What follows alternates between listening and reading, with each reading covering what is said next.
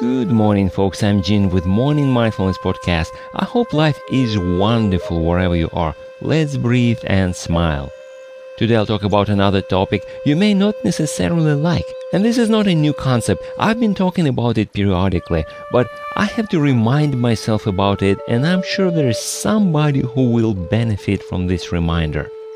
I'll be talking about a very simple word that has enough power to make us successful or miserable. It has a power to save lives.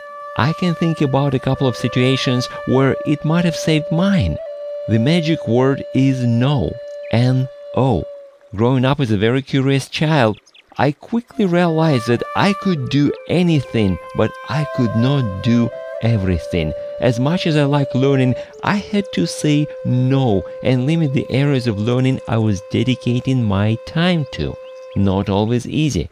It was even harder to say no to my classmates at school and university, to say no to parties, drinking, smoking, different activities, etc. I'm not saying you have to, that's just me, my decision.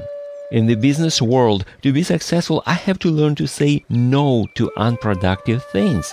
Not to completely eliminate all fun in life, but to make sure I have enough time to do what's necessary. Finally, there are people around us, well-meaning friends and relatives. However, many of them unfortunately don't see what we see in our dreams. They don't understand us, and they may start dragging us down, stealing our dreams.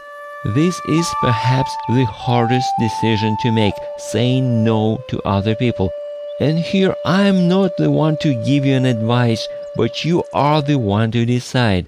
Do you want to be popular among your friends, or do you want to serve a bigger cause? It's up to you.